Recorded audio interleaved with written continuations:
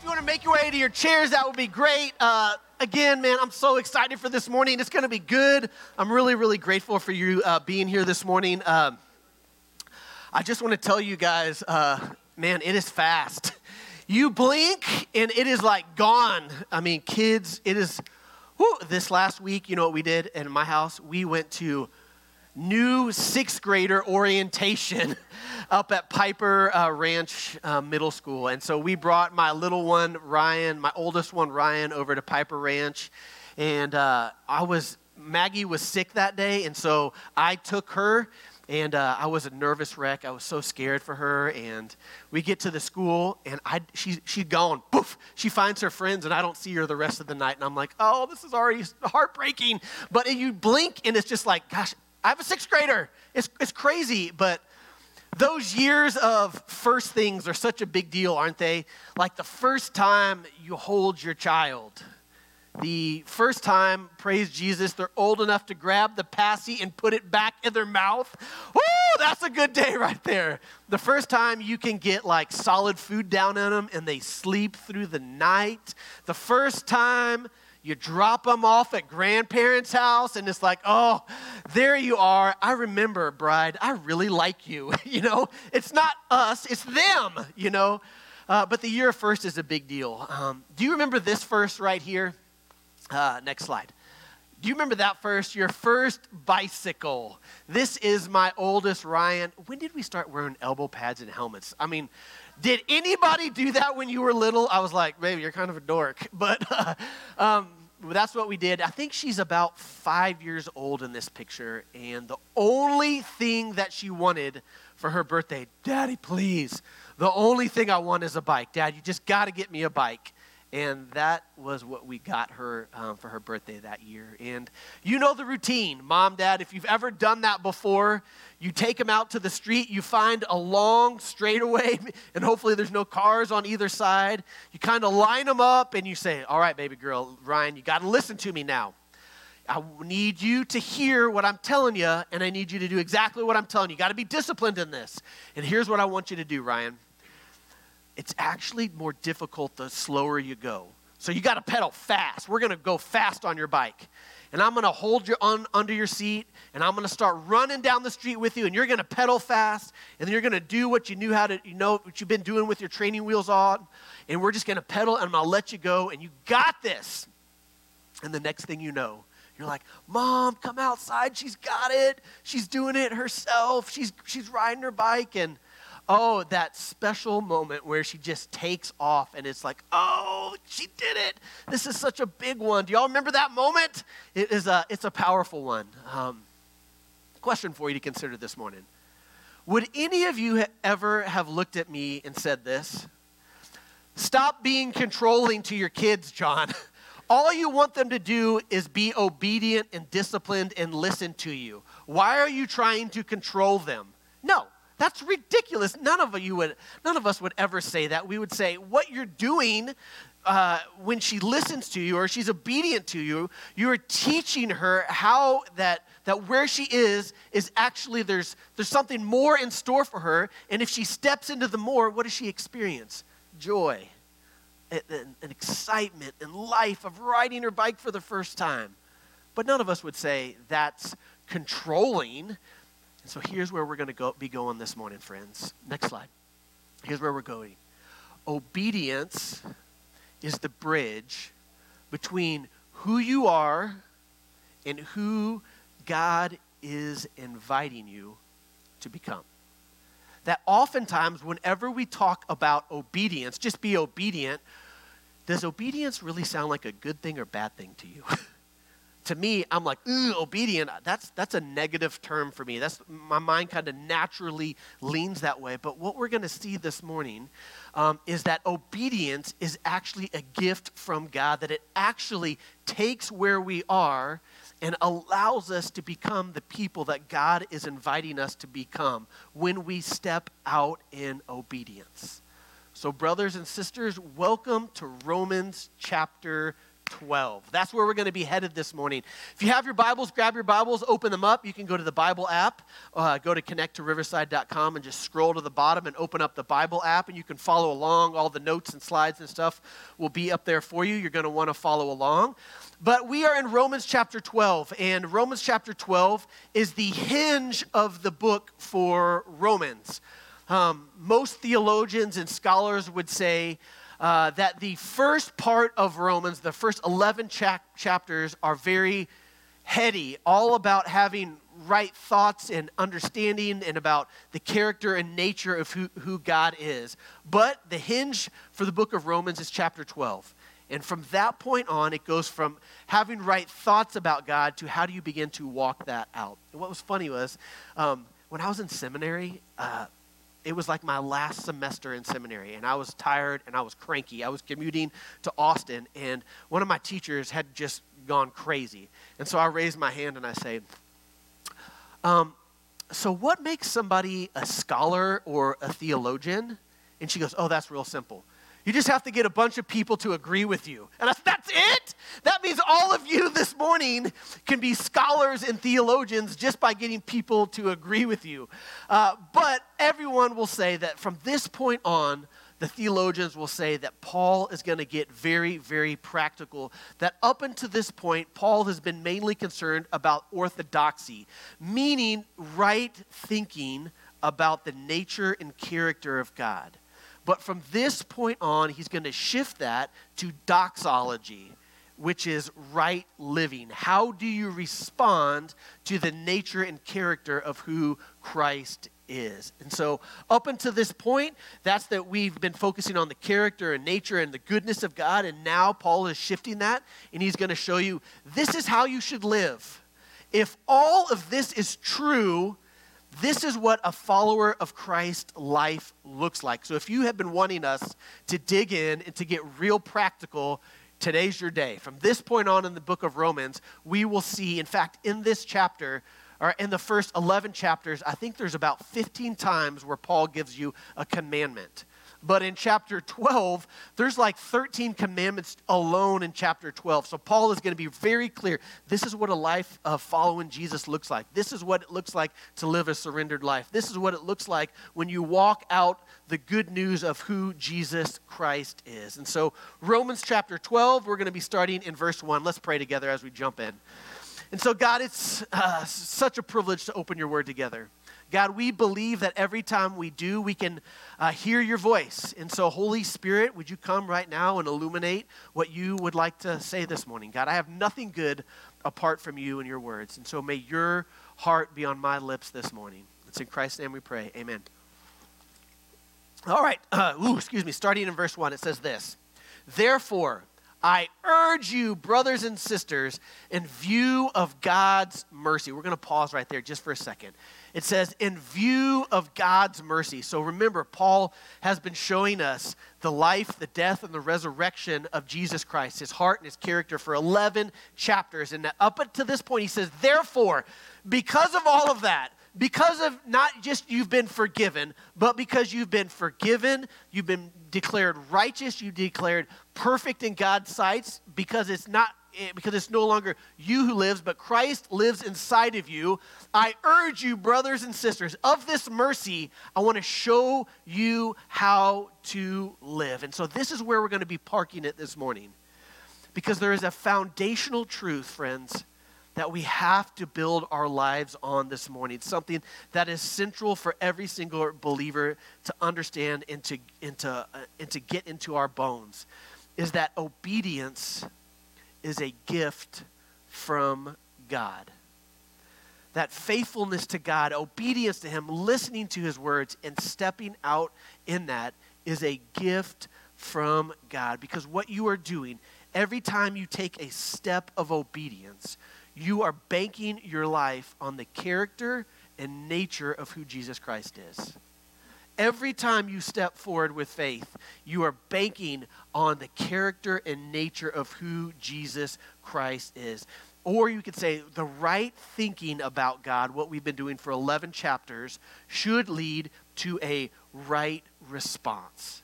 And obedience always produces joy. Obedience always produces joy. Ryan, all right, girl, here you go. I got your bike. Just listen to Dad. I'm going to tell you how to do it. And we start running. And what does she experience? Joy. She gets it. She starts riding. She's become something more than what she was. And she gets to taste and experience joy. And every time you step out in obedience, there's an opportunity for the Lord to produce more and more joy inside of you. So, as followers of Christ, we don't obey Jesus Christ to get some type of reward, although there is plenty. Obedience, catch this part, obedience is the reward. Obedience is the reward because it's the way that God produces joy inside of us. A couple things to check out in this. Go back one. A couple things to check out in this passage. There's a couple of words I want us to see.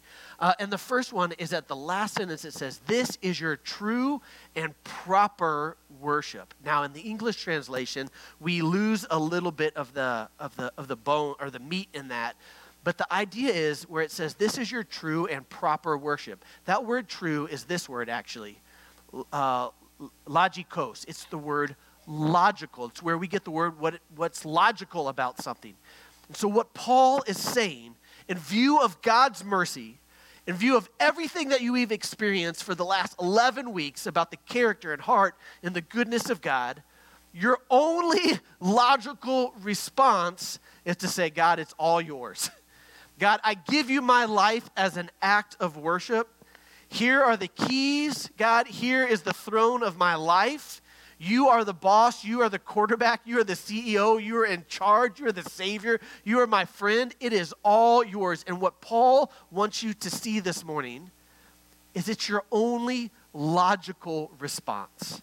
That is the logical response to the goodness of God, is to offer your life as a living sacrifice. That word living sacrifice right there is a very a particular word. It's a particular phrase that Paul uses here. And for the original authors, or the original recipients of that, the Jews in Rome, that would have triggered a couple of points in the course of history. You start talking about a living sacrifice, you know where that would have taken them? Abraham and Isaac. It would have been the first place their minds wandered to. And if you, just to refresh your memory about the story of Abraham and Isaac, God comes to Abraham and he tells Abraham, "Abraham, I'm going to bless you. And through your kids, I'm going to be a blessing. And blessing will flow from them. And I will actually build a nation out of your family lineage through your kids." And Abraham was like, "Awesome, Lord, that sounds fantastic." But the problem is, a lot of years pass by, and he's barren. Him and his wife, Sarah, don't have any children. In 10 years, 20 years, 30 years. And when she's 90 years old, she gets pregnant. That a boy. I mean, come on. That'll preach to somebody this morning. When she's 90 years old, she gets pregnant by Abraham. And God, we think in days and moments, and God thinks in like decades and years. And so God is faithful to Abraham when God is faithful to Abraham, and at 90 years old, she gives birth to her son named Isaac. And the story, this is the part of the story, honestly, I don't, there's parts of the Bible that I don't like. And this is one of the parts of the Bible that's very painful to kind of engage and to have it actually in there. And the story goes that God tells Abraham to take his one and only son, whom he loves, and sacrifice him on the altar up on this mountain. Crazy story, right? It's a very gut-wrenching, pour out, like rip your heart out type of story. It's it's a difficult one. And as Abraham and Isaac are walking up to this mountain, I want to show you what it says right here. Go to the next slide. It says this: "He said to his servant," that's walking with Abraham and Isaac, "Stay with the donkey while I and the boy go over there. And we will worship, and then we will come back down." I'll leave that up on the screen just for a second. So what is the picture? What is going on here? Is that God tells Abraham to lay down his son's life, to sacrifice his son as a what? Living sacrifice. Now, a couple of things I want you to notice in this story. Look at what it says in the last sentence. "We will worship, and then I will come back down. Does it say that? No. What does it say? We will worship and we will come back down. So even in the midst of Abraham getting news that is like, how are you going to do this, Lord? You've made me a promise, and now you're asking me to do the impossible. He still has the faith inside of him that says, I don't even know how it's going to happen, but we're going to go up, and we both going to come back down. And that's how the story unfolds. That's actually how it goes. Just as a side note for you, there's a thing in the Bible called the first use. It's where the very first time that term gets used in the Bible, from that point on, that's how you understand the meaning of that word. Do you know when the Bible, the first mention of love in the Bible is? Abraham and Isaac. God says to Abraham, take your son, your only son, whom you love, right? So what is the picture there? What is the first use? Oftentimes, we talk about love as, oh, I love that person. My heart is towards them. I have so much affection for them. But the Bible speaks of love as somebody that's sacrificial, that lays their life down on behalf of another. That's a very different way of understanding what it means to love somebody. Fast forward 2,000 years later, and God will complete this story. On the same mountain where Abraham took his son Isaac, pause I want to finish that story. God provided a substitute, ram, and Abraham sacrificed this ram on the altar. There was a substitute that God provided. But fast forward 2,000 years later, on the same mountain that story takes place, God completes the rest of the story. Jesus is fixing to go to the cross, and he's going to offer his life as a what? Living sacrifice. He's going to crawl on the altar and lay down his life, right? But this time, God does not provide a substitute. He walks forward and lays down his life, and we get the substitute of Jesus in our place. It's powerful for us to see what is the picture of this living sacrifice that Paul wants you to know this morning. Here it is. Shoot. I missed this part. So right before Jesus goes to the cross, in verse 26, it says, when they had sung a hymn, they went out to the Mount of Olives. Another way to read that, when they worshiped. When they worshiped, he went to the Mount of Olives to lay down his life. What is the picture that Paul is painting? Next slide. Is that worship is willful obedience. That worship is willful obedience. That when you and I have a right thought about the character and nature of the heart of God, the invitation is to respond rightly. That when you believe the right things about God, you will respond rightly. When you know who he is and you see his character and you see his heart for you, that should invite us to respond rightly because of who he is. Now, here's the problem with that. It's easy to talk about this, but really difficult when it knocks on your front door. Why is that true? Well, I believe one of the reasons is because we have an enemy. There is a real adversary that is coming against you and your family. And we are in a spiritual battle. And I want to pause just for a second. I've been here 2 years at Riverside in this capacity, serving as the senior pastor. And you know how many times that I've talked about spiritual warfare on Sunday mornings? 0. Do you know why that is? Not because is it because it's not a big deal? No, it's a really big deal. Is it because it's not a problem for us? No, it's a big problem. Is it because? No. The reason I don't talk about it is really, really simple. If you want to grow a really healthy green yard, what do you want to do? You want to grow the grass. That's one strategy. Another strategy to grow a healthy lawn is to what? Go out there and pick weeds. And every time you pick a weed, something else is going to pop right back up. So the way you grow a healthy yard is you want to grow grass, and the grass will choke out all those weeds. And that's what I want to do too. It's not that spiritual warfare is not real or not a big deal, but I want to grow the grass of my life. I want to seed the soil to grow Jesus inside of me. In fact, it's what Jesus says. He says, I am the light of the world, right? The light does not argue with the darkness. That you just turn the lights on and the darkness has to flee. And so I want to be somebody that just keeps turning the lights on. I don't spend a whole lot of time in the spiritual realm just warring against the enemy. I just turn the lights on. Because when you turn the lights on, the enemy has to flee. It can't argue with the light of Christ that is living inside of me. But you have to understand that it is real. The enemy has come to kill, steal, and destroy, not to make your life more difficult, but to actually ruin your life. The enemy wants you to believe that you can find soul-satisfying life outside of holiness. That you and I believe that we can find deep-rooted joy apart from stepping out in obedience. The enemy wants us to believe that we can live a half-measured life, where we only step halfway in, where we only believe with part of us, where we only are convicted some of the times. This was real for me last week. We had a picture day at school, and my littlest one is Maggie, and she's 8. And so every good parent knows you pick out clothes the night before. Because you pick out clothes that morning, it's World War III. It is a fight. And so we pick out our clothes at night, and so we get up in the morning. All right, Mags, come on, let's get you dressed. I take them to school, do all that. So I get her dressed. She throws herself on the ground, and she just starts crying. Daddy, these pants are too big, and she's tugging on them. I don't like them. People are going to make fun of me.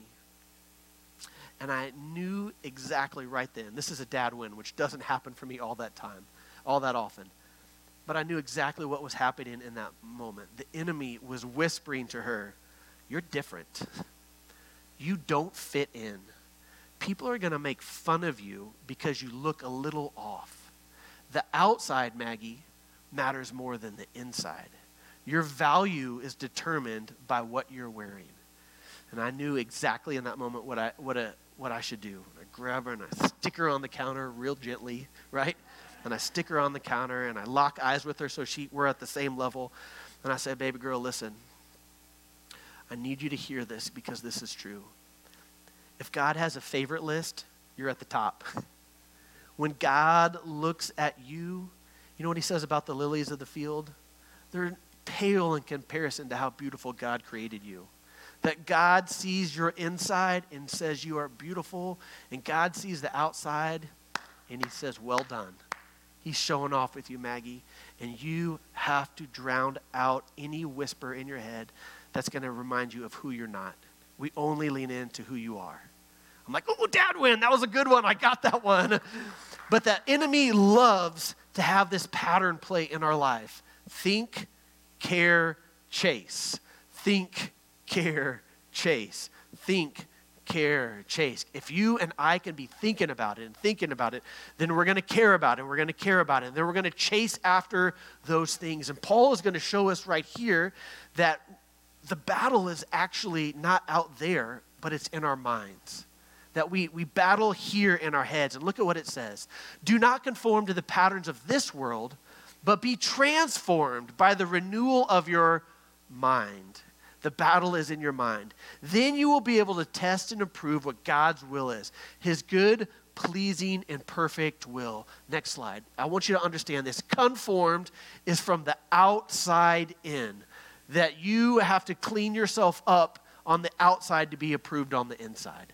The gospel flips that upside down and says the gospel is always an inside-out type of thing. Don't be conformed by the patterns of this world, those spiritual forces that are only going to lie to you and remind you of who you're not. You want to build from the inside out. We've been talking about this. I'm counting on you this morning. We've been talking about this forever. Romans 8:1. Therefore, now there's no condemnation for those who belong to Christ Jesus. That's a building term. Condemnation. It means unfit for use. That the enemy's native tongue for you is, you know what the problem with you is? You are the problem with you. Just look at who do you think you are. You can never measure up. You can never be good enough. You are the problem with you. That's a condemnation. Condemn is a building term. You know what another building term is? Transformed. That best way to think about what it means to be transformed is to renovate. That it is renovation, that God wants to renovate something. Think Chip and JoJo, right? Like, think the Gaines, how the Fixer-Upper show, where they'll see this dilapidated, broken down house, and that's not impressive. And they'll walk inside, and they'll say, oh man, something beautiful exists here. This house has really good bones. We want to bring what's here and just amplify it. And then they go room by room, project by project, and by the end of it, people are falling on the ground. Oh, Lordy, it's my house. It's my house. I can't believe I get to live here. It's beautiful again. And you know what God says about you? That's what I'm going to do to you. I'm going to occupy you. I'm going to renovate you one room at a time, one project at a time, one step at a time, one piece at a time. Absolutely. Salvation happens in a moment. Boom. We belong to Jesus, and then there's a process called sanctification. It's that process where God takes this thing that used to be dead and it brings it to life, and we call that being born again. But then we get our baby legs that don't know how to walk at all, and sanctification is the process where God steadies us and he grows us up so that we look more and more like his son, and he does that by the renewal of our minds. By the renewing of our minds, or right thinking about God. Listen, ain't nobody gets spiritual abs overnight. It does not happen. God goes room by room, project by project, and he fills your mind with right thoughts about who he is so that you and I can respond rightly to him. Now, let's bring it home this morning on spring break week. I'm proud of you people. Spring break week, what in the world are you going to do about this? If this is true, that obedience is the bridge from who you are to the person that God is inviting you to become, how are you going to be willing to take a step of faith? I would guarantee that the vast majority of us in here probably already know what our next step is. It's probably been on your heart for a really long time. You've probably known whatever step that is that you needed to take. You've probably known about that for a really, really long time. Look at this quote that I found the other day when I was thinking about this morning. This is from A.W. Tozer, which you don't want to mess with him. Have you ever noticed how much praying for revival has been going on of late? And how little revival has actually resulted? I believe that the problem is that we have been trying to substitute praying for obeying, and it simply will not work. Question for you, consider this morning. Have you been praying about something for a really long time, and the Lord is like, stop it. Stop praying. Get going. Take a step of faith. 1 ounce of obedience will outproduce months and months of prayer time. 1 ounce of obedience will outproduce months and months of prayer time. I know it sounds crazy. I know what I'm saying. But so many of us get to this place where we're like, when Ryan is on the bike, Dad, I believe I should ride the bike. I believe I can ride the bike. All right, Ryan, let's get out there and ride your bike. No, Dad, I've been praying about it. I'm good. And we think praying is the same thing as stepping out in obedience. And I believe, brothers, sisters, that God is calling you to joy. And you experience joy by taking a step in obedience. Do you know that conversation that you've been needing to have for like a really long time? Or that area of conviction where you're like, man, it's just time. Do you know that secret part of you that you keep hidden that you don't want to tell anybody about? Like that junk is going to kill you. And I know because I have them too, and I sit there and I pray about them forever. And God is like, come on, just take a step of obedience. It's where your heart's going to find joy. Just take a step of obedience. Maybe for you this morning, I don't know what it is, but if the battle is in our mind, maybe we need more right thoughts about God in our mind. Maybe we need to filter out the garbage. Listen, I know the temptation is to say, I'm just so busy. I'm just so busy. It's hard for me to find time to meet with the Lord. It's hard for me to get in his word. It's hard for me to enjoy commune with him. But yet we'll spend hours watching The Office. Or we'll spend hours on Netflix. Or we'll spend hours doing all sorts of other junk. And all we're doing is filling our mind with stuff that does not produce the type of joy that God invites us to. What would it look like for you to think rightly, to fill your mind with right thoughts about God so that you can take a step of obedience towards him? God will meet you in that. So let's do this together this morning. Let's close our eyes as we wrap it up this morning. What is the thing that maybe you've been praying about for a really long time? It's been on your heart for oh man. Whew.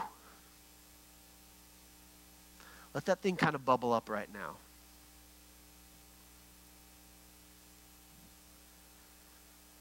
What is that thing you've put off? What is that conversation?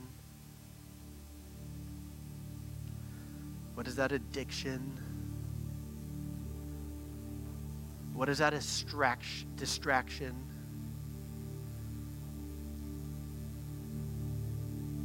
That it's time to stop praying about. That it is time for you just to take a step in. To take a step in obedience and experience joy.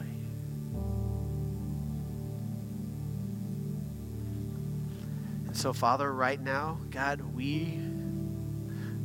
listen, we've been talking about this for 11 chapters, so we're not going to get tangled up in all of it, but God, we're going to be people of action. We're going to be people that say it with our lives. People that take a step, that are willing to fail, that are willing to risk.